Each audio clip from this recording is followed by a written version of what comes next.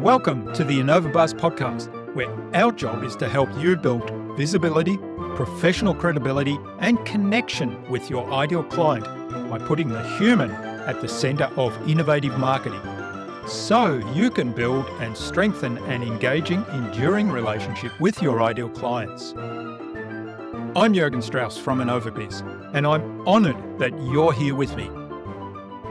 If you haven't yet joined our wonderful Flywheel Nation community, go to flywheelnation.com and join in the podcast conversations. Do subscribe to the show and also leave a review because it helps others find us. Let's get into today's masterclass on this Innova.buzz podcast.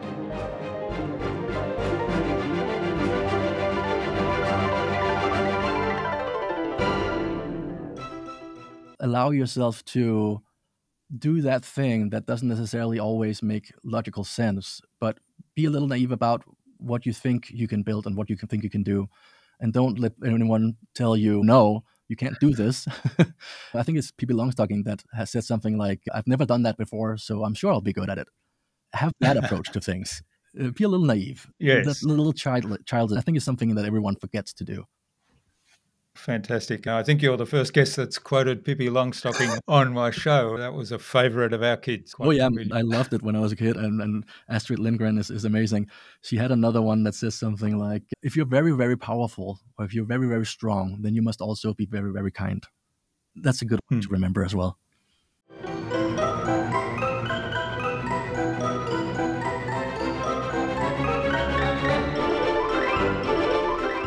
Hi, I'm your host, Jürgen Strauss from Innova.buzz, and I'm really excited to welcome to the Innova.buzz podcast today from Los Angeles in California, Peter Schroeder, who's the founder and CEO of Telsio. And you can see the logo there over his left shoulder.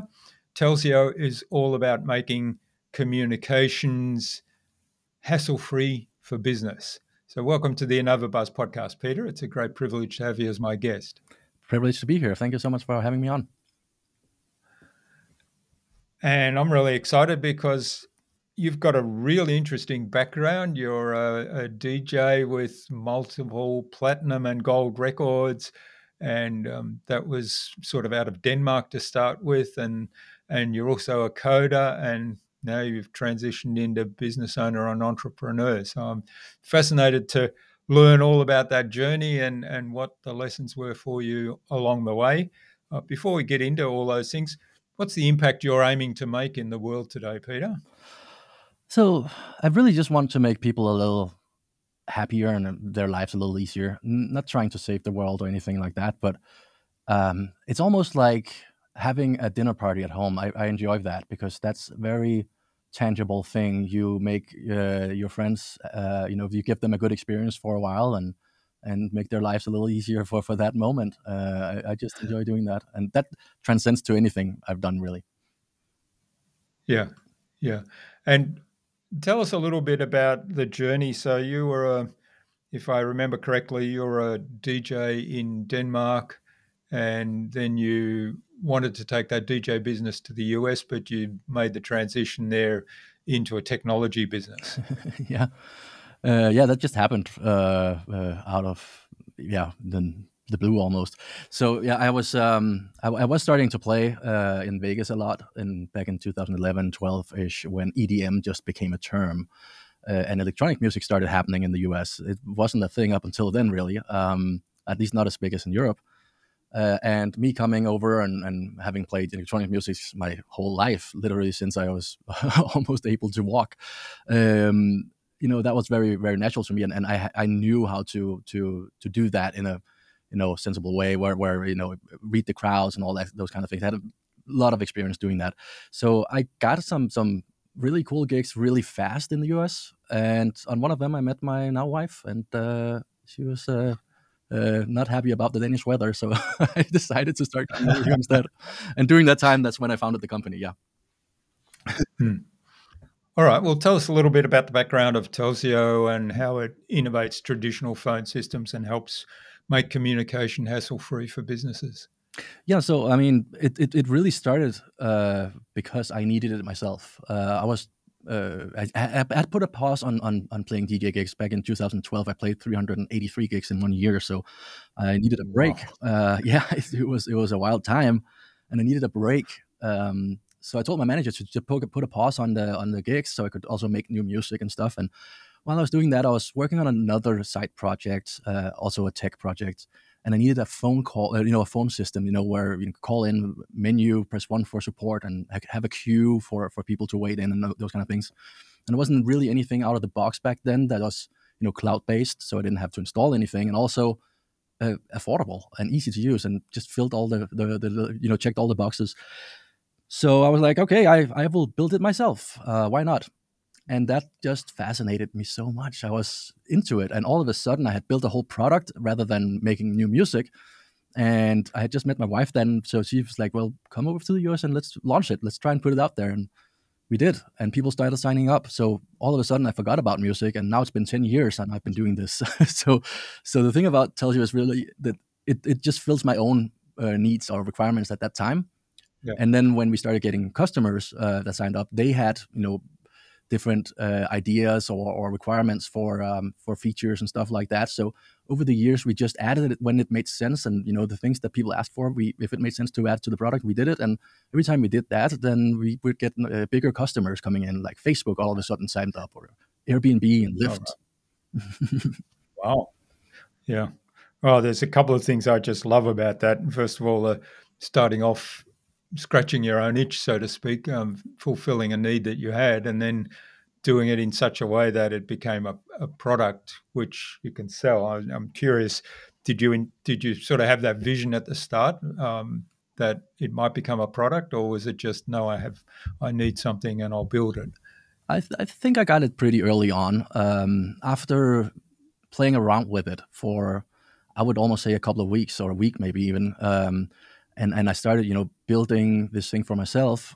I kind of saw already that here's something, and I made, I don't remember exactly when, but I did the math at some point where I said, okay, if I buy connectivity for this much from a carrier, and I do this and this, and I charge so much, well, I can actually make money off of this. There's actually a business to be had here. So I did that pretty early on, but it didn't really manifest into something real that we could launch until, I would say, 3-4 months later.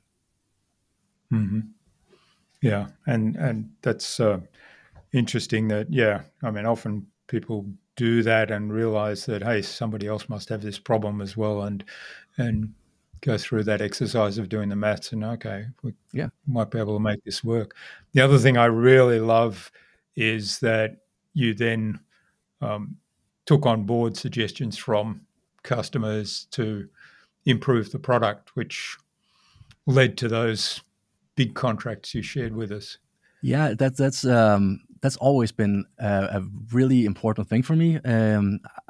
We didn't take in funding, so I had to do tech support for the first, I would almost say, 3 years, 2 years at least, and customer service and stuff like that. So I was on the phone every single day, and I am so grateful that I had to do that. It wasn't necessarily fun at the time, but it's really important. I think it's something that all CEOs should do once in a while, maybe once a year, just one day, because you learn so much about the pain points, the things that your customers are actually asking, and you discover these feature requests or these different things about them that they don't even know. So these are the things that start my brain, and make me invent new things that haven't been invented yet. But just by listening to the customers and asking, hearing what it is that they say that they struggle with. Yeah, I love how you said every business owner should sit on their help desk and listen to their customer. And I've had to laugh because I've just had an experience with Stripe. Oh yeah. So I'll name them here and name them and shame them. Um, it turns out that so I invite all my podcast guests to my community, as you know, and I give them a coupon code to join for free to bypass the payment. Mhm. And it's a complimentary code as a thank you for them being on the show. And recently, a guest came back to me and said, well, I went to sign up for the community and I applied the discount code and it was successful. But then it asked me for my credit card. Oh, And so I stopped at that point. And my response was, well, hang on, that shouldn't happen. It's never happened before. So first thing I did, of course, was sign up with a test email to see what was happening, because I know that it wasn't happening before. yeah, Sure enough, it applied the discount, but for a zero charge, it was going to require me yeah. to put in my credit card information. And so I went to Stripe and I went on their help system and got to chat with somebody who said, "Oh, yes, we made that change back in August." Oh, great. I, I Thank you guess for why telling me. yeah, thanks for telling customers. And then they said, but it's only for subscription products. If you change it to a once off payment, then that won't happen. So, okay, so I went in the system, rearranged stuff, changed it to once off payment, tested it again, and sure enough, it asked for the credit card information again. Oh, Uh, so we went back to Stripe and gave them some feedback and said, this is just totally unacceptable. Why are you collecting credit card information when there's no payment? And and I thought, to me, that is such a no-brainer. yeah. And it's a perfect example of probably somebody not listening to customers. Yeah, exactly. And it's interesting because I am actually a huge fan of Stripe normally. It's sad to hear this because they are one of my big idols when it comes to businesses in terms of how do you build a good product and how do you price things in a reasonable way. Because one of the things I really struggle with at the moment is these most SaaS products out there. They have these enterprise plans, and a startup plan, a pro plan, and an enterprise plan, and all the features you really need are on the enterprise plan, or at least the features that are going to set you apart. But why is it that Yeah, the enterprises that are already making a lot of money, that have already made it, why are they the ones that get those features? It should be the startups that get the features to help them off, right? Or at least give it yeah, to everyone. So I really like it. From day one with Telsia, we priced our thing so you only charge for the usage, and then you get all the features. There's no like different plan tiers or anything like that. And Stripe does the same thing. They have this thing where you sign up and you get everything. You, like you said, you have a coupon code feature and a subscription feature, right? That would mm, cost, that would be two different features that you would have to pay extra for with other yeah, providers. And I really don't like that. It's a weird thing because if you think about it, our way of doing it, where you just charge for the minutes and the text that you send and receive, and with Stripe, where you pay per transaction, so every charge they take a little cut off or a few cents. Um, you know, if you give all the features from day one and don't charge for that, well, then people are going to use those features. That means that you're going to get more usage and you're going to get your money this way. But you level out the playing field a little bit more, and make it fair for everyone. So I think the whole enterprise plan, I don't like that, and that's why I like Stripe. yeah. They're very much like us in many ways. Yeah, that's a really good point. And I have come across quite a lot of software there where I think, okay, the stuff I need is in the enterprise plan, but Yeah, I so can't afford the unfair. enterprise fees. Yeah. Exactly. Mm, mm. All right. So, were there any lessons that you brought into starting up Telsio and how you run it now that you took out of your DJ days?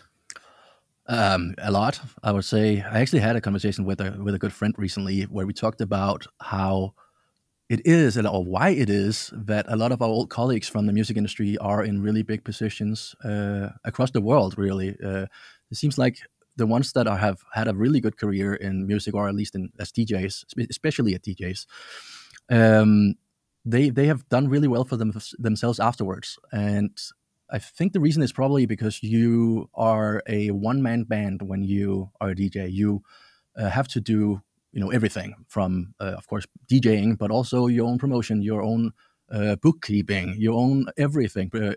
Uh, so you're a business, and if you learn how to do that, and if you can do that, then you can make it pretty far. But without that, it's going to be really, really difficult to make it in that industry. So I think that's probably one of the reasons why we see a lot of those guys out there. And I've learned a lot, just general business from being a DJ. But besides that, I had a record label for a few years in the mid 2000s. The worst time ever to do it, when right after Napster and right before Spotify. So right when there's no music sold at all, the lowest period of the music industry ever. Great time to start a record label, but I did. And at that same time, I had a band and I was touring, and I just said yes to everything. And I have raging ADD, so everything that sounds interesting, I want to be part of. And if someone asks me if I can help with something, I just want to please them, so I say yes. And I started burning bridges because I couldn't do everything. Turns out, I don't have 28 hours a day, so instead of saying no, and I think that's an absolute valid thing to do, and there's no shame in saying no to something. I didn't know that back then. So instead of saying no, I said yes to everything, and that's the only thing that's actually worse than saying no is saying yes and not following through.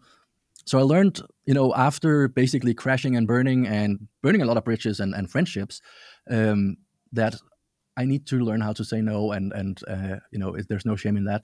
That's probably one of the most important lessons about myself and in general that I learned before, and that I took up over into this. Keep focus. Don't try and do everything. Don't try to be part of everything, but be really good at something. Yeah. Yeah, I think that's a really powerful message. And if you can kind of get that and internalize it, and I've just been through an exercise where I've started um, taking a more active role in my own investments, Mhm. and that lesson's come home to roost. I sort of all of a sudden I'm focused on just a few things and focused on just a few ways to do it, and all of a sudden it's starting to be successful. Whereas before it was scattergun approach all over the place and up and down like a yo-yo. Exactly, and that's the worst part about the diagnosis ADD. That you can take that and just amplify it by 100. It's something that I didn't even know I had back then. I haven't been diagnosed until I don't know 5 years ago or something like that. But it's nice to know that there's an actual word for why it is that I act that way. But that's I think it's something that transcends to everyone. It's not just people with that diagnosis. Everyone needs to learn how to say no and keep focus and just focus on one thing, and don't try to do everything. Yeah. So how do you manage that when you get pulled in all different directions and oh shiny toy? Well, I mean that is of course still difficult, but I think the fact that I went through a period of my life where I ended up, having to sell my label because of it, and take a break. I literally took 2 months where I just crashed on my mom's couch. As at age I think 24 or something like that, where it's not the most fun thing in the world to move back to your mom. But took that period and took a time out and went through all that. And I think that's definitely taught me how to remind myself, because I still get pulled away and I still get carried away with everything. But remind myself, stay focused, keep your eyes on the prize and the focus on the ball, right? And um, it's something I have to physically or verbally remind myself of, and I actually say it out loud when I see myself, getting too much on my plate. Hmm. So awareness and then being alert to when your attention's being drawn somewhere else. Um, well, so on a daily basis, I like that happens all the time. So what I really do is uh, I have a team around me that also now knows me so well that they know when this happens. That they see it happening, and they see, hey Peter, you have too much on your plate. Like, how can we help you? Because I'm really bad at asking for help as well. I think a lot of entrepreneurs are, and it's not really for me because I don't want help. I'm not protective in that way about what I want to do, but I just want to get things done as soon as possible and as good as possible. And you know, if I can do it myself, then why bother someone else? Uh, it's not a good thing, and I luckily have a team that is good at spotting that now after working with me for years. Hmm.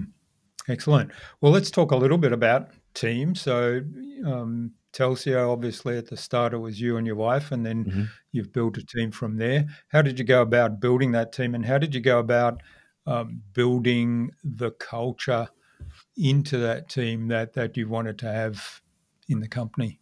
Um, so the funny thing is, I'm a terrible manager, and I don't like managing people. Don't like people telling people what to do, and definitely not following up. So I very very purposely built a very small team. We are probably 10% of the headcount of our competitors with the same amount of customers. Um, so what I've done is I've over the years been able to find some people that are really really talented and very independently working, and get those on board. And so I don't have to manage that much. For me, it's more about leading, and I think there's a very important difference between leading and managing. Leading for me is setting a vision and being so excited about that vision that it rubs off on the entire team and get them so excited about this thing that we're building and creating that they put everything they have into it. So, like, if you really want to harness the power of your employees' skills, then you need to get them excited about it, and you need to get them free power to do things that they think is right. Um, Even if you know, and you probably don't, but if you do know that it's gonna go wrong, whatever they're trying to do, let them do it anyways. Let them fail, because giving them the power to do that is really really really important for their motivation to give you all their expertise essentially in the future. So that's been really important for me over the years to find those kind of people, and also find people that complement me and get things done that I don't do. Because again, back to the ADD thing is I can get really really good at certain things, and I can go all the way to the bottom of the rabbit hole and start digging for more if I'm interested in it. But if I'm not, then it just doesn't get done. There's no it doesn't even matter how easy it is. So finding people that complement that is really important. And then the culture, I think, is incredibly important. And we had a good culture before COVID, in-person culture, where we had happy hours and karaoke and stuff at the office. And then during COVID, everyone had to work from home, and we had to learn how to do that remotely. And that took at least a couple of years. We are there now, but it was difficult in the beginning. Like, how do you do that? What I really found out at the end was, if you can find people who are comfortable enough to post memes that are a little bit inappropriate on your Slack channel or Teams or whatever you use, then that kind of lightens the mood a little bit, and builds that culture, because people can laugh at the same thing, and it's a little inappropriate. So they will have something on each other, kind of laugh, and that builds the culture in a weird way. And we've really seen that happening, because now after COVID, we actually kept working from home, or most of us, and we're down to, I think, we're only 4 people at our headquarters now, where we were a whole floor in the building, in an office building before, and everyone's working from remote, and we from home, and we're team members all over the world now. So we managed to do it, but it wasn't easy. Hmm. Yeah, it's fascinating, isn't it? The COVID kind of opened the eyes of a lot of people to who perhaps hadn't been working remotely or hadn't had these sort of remote conversations online, Hmm. and now all of a sudden people were forced to do it, otherwise their business would go under, and they realize, oh, we can actually do more this way in terms of maybe smaller offices, less cost, less overheads for office space, Yeah. and maybe, as you pointed out, a global team, whereas in the past they're all in the headquarters, or maybe if I wanted a presence in another country, I had to open up an office there, and with all the bureaucracy that involved and Yeah, I mean, we costs. we we opened an office in Copenhagen. I actually have a subdivision in Copenhagen or in Denmark, and we still do, but mostly just to pay out salaries now in that country. Otherwise, it's really not being used much, and it works well. I would say one thing that I regret doing with all this is, we had a person on our team that one of our first employees, and started out as a salesperson, but she was really good at that time. But as we grew, she kind of I think the company grew from her in terms of that role. And I did the wrong thing of firing her right after COVID because she wasn't doing good as a salesperson. She was not the born salesperson. The thing was that she was the culture of the company. I didn't realize that, and how I didn't realize how important it was. So when I fired her, I really just fired the entire company's culture. It was gone. There was Wow. nothing. No one talked about anything else than work, and there was no camaraderie or anything like that. It was gone. And after seeing that for a year, I actually had to be down on my knees and beg her to come back. And now she's running the operations of the company and really doing an amazing job at that. On top of that, she's running the whole culture. She said we Yeah. promised her a bigger pay and freedom to go do everything culture related in the business, and she's doing a badass job on that. So that was a huge mistake of me. I don't know what I was thinking. I didn't see that how big effects she Yeah. had on that, but it was very, very clear when she was gone. Yeah. Yeah. Well, I love that you pushed your ego aside and said, okay, well, best solution here is to bring this person back and put her in a role that is actually suited to her talents. Yeah, and the interesting was that she had become a good friend over the years because she was one of the first employees, and I was physically sick for a week after I had fired her. It was really affecting me because I didn't feel good about it. There was something wrong, and one of the things was probably I had a gut feeling that this was a bad move. But the other thing was also I really didn't want to see her, leave in that way. She was a really good close friend of all of us. So being able to actually have her come back was a huge win, and that she actually accepted the offer. That was wild that she did that. Yeah. Yeah. Well, I guess there's an art to firing people so that you don't burn the bridges, I suppose. Yeah. But like you, I've had to fire people as well for various reasons. It wasn't my business; it was the corporate world, and it always made me feel sick afterwards. Even when they weren't friends, personal friends, it's Right, just an right. unpleasant thing. It's never fun. It's never fun, right? Mm, And there are also cases where it's obviously it's always there's always a reason why you fire someone. We haven't had to lay people off because of bad times or anything like that. So there's always been a reason mm, why we had to fire someone. And in some cases, you're furious yourself because of certain things. But it still doesn't feel good. It doesn't matter how angry you are at a person. It's just a mm, bad feeling, and I don't think that's something I will really ever really get over. mm. Yeah. All right. Well, I guess that was certainly one big challenge that you faced along the journey with Telsia. What are some of the other challenges, and how did you master those, or how did you overcome them? Well, so if we were to go back to when we started out, we didn't have any money. We cashed in my wife's 401k to build a Ooh. phone company and go up against AT&T. That seems like a logical thing to do, right? Um, we tried to get investments, and here's the thing: we only hear about tech companies that raise $200 million and go public or get $1 billion valuation on an idea that they haven't even created yet. That's all the things we hear in the media. There's the stories we hear about. We don't hear about the ones that don't raise the money and still make it. Um, and we definitely thought we had to go out and raise a ton of money at a crazy valuation, and completely blindsided by all the stuff we hear. We couldn't raise any money. One thing is, the people who do raise that kind of money on that in Silicon Valley, they are not entrepreneurs that build a product. They are money raisers. That's what they do for a living. Yeah. It's not they Yeah. don't build businesses this way. Um, so that's one thing. The other thing was, who's going to invest in a phone company that's going up against AT&T and Verizon and these kind of companies? It just doesn't seem logical, and there's a high barrier to entry, and so on and so on. There's a lot of reasons why you shouldn't do it, and it's not a sexy industry either. And then we had just met, my wife and I, like a year earlier, right? Who's going to invest in a couple who just met, who's not even married yet at that time?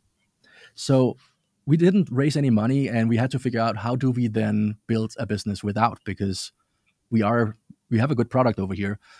the problem is we couldn't advertise because that cost $700-800 per click on Google in for the keywords that we have in our industry. The math adds up because customers stay for a long time and they pay a lot per month, but we didn't have that upfront money, capital to go out and buy those ads and buy those customers. So we had to figure out, what do we do then? And for us, the answer was really, we need to get really good at SEO so we can get those positions on Google when people search for it for free. Because we can't just cold call. Our product is not something you cold call anyone about. It's like calling someone and asking, hey, do you want to buy a house? No, I'm not in the market right now, right? Same thing with the phone system. It's not really something that people want to change unless they have to. So we had to just be in front of people when they are looking to change. And that means that we need to be available on Google when people search for it. And we had to get those positions on Google for free because we couldn't pay for them. So we had to really get good at SEO, and that's taken 10 years. Luckily, it's a snowball effect. So the better you get at it and the better positions you get, the easier it becomes to get more of it and spread it out and get really good at it. But it was definitely a struggle for the first many years. And like I said, I did customer service for the first 2 or 3 years because we couldn't even hire a supporter. So the business growth really started with your figuring out how to do search engine optimization well. Yeah, really. So the first couple of customers we got from just posting online on some message boards about, hey, we built this product, go check it out. And then in the beginning, we had a plan where we only charged $1 per month for the whole service, and then we charged you per minute. We found out later on that attracted too many unserious businesses and too much fraud. So at some point, we realized we have to put a minimum cap on it, and that ended up being $50 a month for the whole service, and then you pay for the service, the minutes and stuff. But that's part of the $50. You just have to pay at least $50 a month, right? That worked out really well.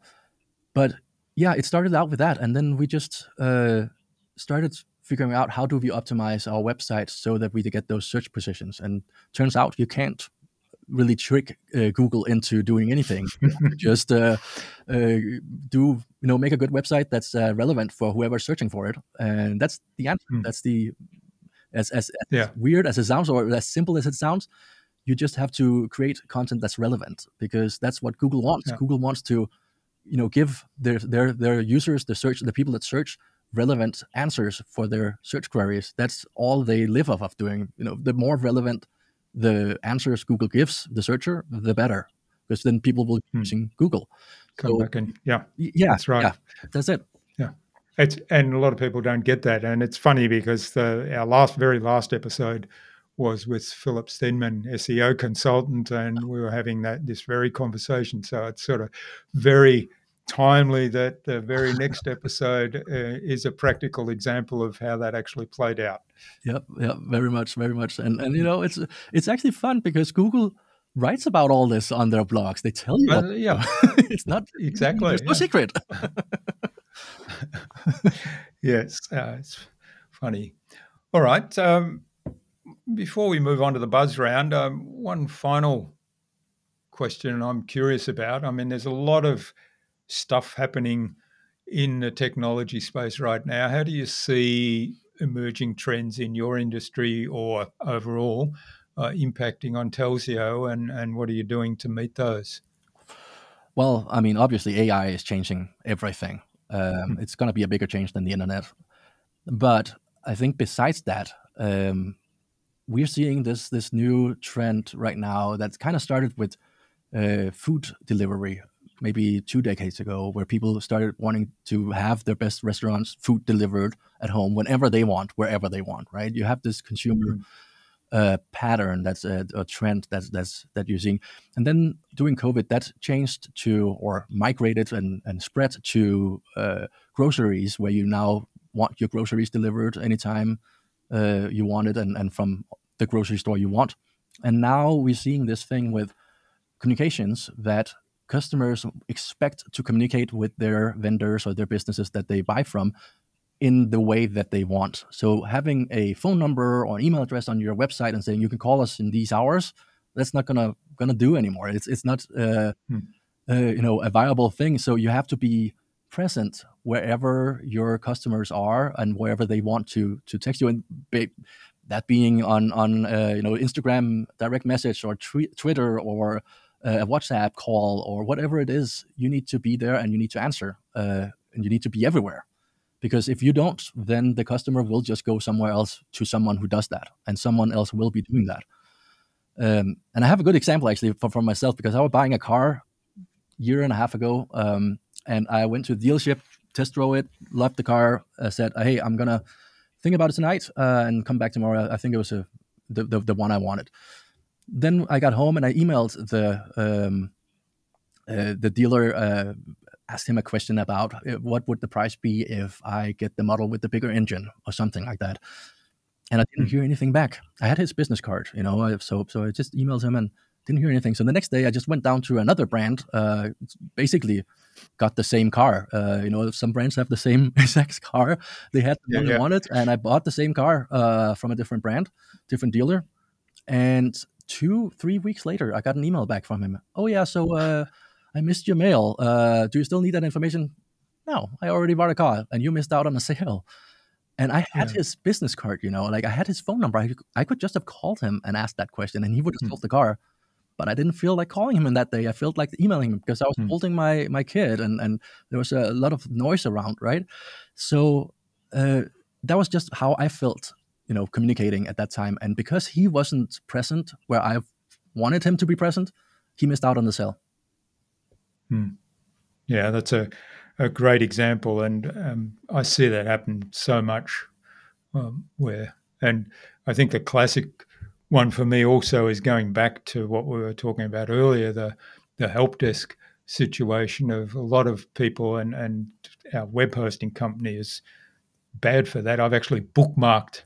There's a link to get onto their support system where you can lodge a support ticket, which, if the website's down, I need that addressed immediately. Right. And for a while there, went onto the site, I went into my account, and I spent half an hour searching, how do I get in touch with these people? There's no phone number there. There's no email to write. There's no ticketing system where you can lodge a ticket. There is one. I managed to find it one time. And then after the second time, when I couldn't remember the 50 steps I went through to find that spot, I actually saved the bookmark. I thought, that's not going to happen again. But I thought, hang on, shouldn't you be making it easy to get in touch with the business? It's definitely a very, very effective tactic if you don't want customers to stay. That's for sure. Yeah. All right. Well, this is fascinating. We could go on talking business lessons and customer service and those kind of things all day. But I think it's a good point now to move on to the buzz, our innovation round. It's the same 5 questions I ask of every guest. And the idea is you'll give us some answers to inspire our listener to go and do something awesome today as a result. Okay. All right. Sounds good. All right. What's the number one thing anyone needs to do to be more innovative?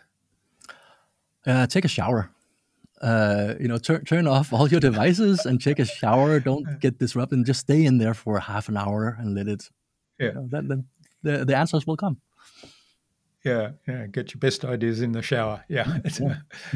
I love it. Yeah. So it's really about finding quiet, isn't it? Yeah, it is, and it's about not being disrupted about all these notifications we get. I actually turned off all notifications on my phone, all of them, except for my wife's phone calls and I think server alerts or something like that. But everything else is turned off: Facebook, emails, all of that.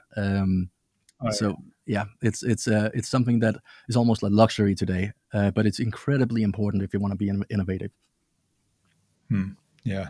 Turning off the notifications that's such a no-brainer for me. I remember the very early days of when our salespeople in the corporate job I had, our salespeople got the very first BlackBerries. Oh, and before that we had these big mobile phones, and all they could do was take phone calls, which is kind of unique. But the BlackBerries could get emails and calendar alerts and so on. And I remember them saying, ever since I got my BlackBerry, I can't get any work done. wow. Why is that? Because it keeps alerting me when when an email comes in and it keeps alerting me when this happens and so on. And I said, surely you can turn the alerts off. And so I didn't have a BlackBerry. I didn't know, but I knew from computer. And I said, turn the alerts off. Oh, Wow. Yeah, that's it seems like a very easy thing to do, but it's very, very yeah, difficult to turn everything off. And I actually struggled with it the first couple of days after I did it because it felt almost naked. Like I felt like I was missing out on all these different things, but it turned out yeah, I yeah. didn't. Well, I occasionally, when I install a new app, I don't think about it, and all of a sudden the phone gives me some alert, and I get really annoyed. I say, "Oh, Yeah, what's that super alert? annoying. It's not a phone call." Right, exactly. It's super annoying once Yeah. you get used to it. Yeah. Uh, all right. What's the best thing you've done to develop new ideas? It's actually the same. So when I started Telgeo, I applied for a visa to come to the US, and I was thinking at that time that I was going to keep making music, so I applied for an artist visa, an O2 or O1, I think it's called, um, and I was waiting for that to be, come through, and that took 3 months. Turned out I had already put all my stuff in storage and moved in with my dad for, I didn't know if it was going to be tomorrow or in a week. So it turns out that was 3 months, and that turns out to be a blessing because I was coding on Telshio at that time, and Hmm. having ADD, you can multiply that thing about the distractions by 100. So this was during the winter in Denmark, and that's hard. It's a hard winter. There's nothing going on, and he lives in the middle of nowhere. So I was completely uninterrupted for 3 months straight, and I built the whole platform or the proof of concept. So again, it's actually still do it. I bought a vacation house in Denmark recently, and I go there to find that piece and off the grid to really get things done and get the cool stuff made, and find the piece to do it. So it's really about isolating yourself and letting yourself isolate you. That's it. Yeah, yeah. Taking time. It's kind of like the Disney dream room concept, isn't it? It is totally, yeah. Yeah, yeah. Wonderful. All right. Well, apart from Telsio, what's a favorite resource you use most often? Slack. That's probably one of the tools I live on Slack. Our whole team does. It's a great tool. And Stripe, I love that Mm. company. So, and I actually use them for more than just payment processing. It's a big inspiration for me. Okay. Wonderful. All right. Well, we sort of said something bad about Stripe before, but now we're Yeah, no, I mean, singing their praises. Yeah. no one's perfect, right? But I really Yeah. like their culture and the way they think about building a product and how they design their website, how intuitive a lot of things are. They're really good at thinking things through, and I think that's something that Mm. a lot of people can learn from. Yeah. Yeah. Wonderful. All right. And obviously, we will include links to that for those people that may not know Slack or Stripe. Mhm. So, what's the best way to keep a project on track? We've talked about focus. Ooh, yeah, that's difficult. I'm horrible at that. I tried having a project manager at some point, and that was also not good. Right now, we have kind of resorted to a solution where we have actually the person I was talking about earlier that became our operations manager. Basically, just keep track of the different projects and where they are in a very, very, very high level way, and then check in with everyone every morning. So we have daily stand up meetings online every morning at 8 and 9 for different departments, and she checks in and just most of the time just observes and takes notes and then updates a little Trello board for each team. But we try not to get too detailed in these things. Again, we have some really really talented people, so we don't want to micromanage anyone. We just want to make sure Mm. that everyone is progressing and that there's no roadblocks and that people basically talk and voice out their concerns, and that's really it. We try not to get more detailed or granular than that. Mm. Yeah, it's fantastic, isn't it? The tools we have these days, and also the how key communication is. That's another point that came out of that. But I remember back in the early days of project management, and I did lots of project management work. And then the first few courses I did, I thought, "Oh, I wish I'd learnt this at school because this is so valuable." But then the only thing that was there as software was Microsoft Project, and that was just Yeah, so complicated. And I thought, you spend more time on figuring out how to do this and entering data in here and then tracking yeah, the data than actually working on the project. So things like totally. Trello, with the Kanban boards, and that's just fantastic. Yeah, and you know what I think is really interesting is that a lot of these tools do exactly what you're saying. They take up more time, and there's so many of them out there.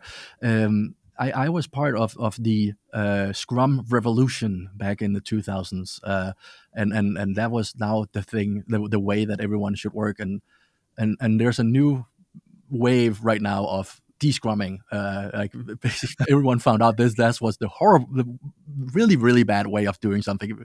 People burns out and you're not getting anything done, and you spend a Hmm. lot of time on nothing.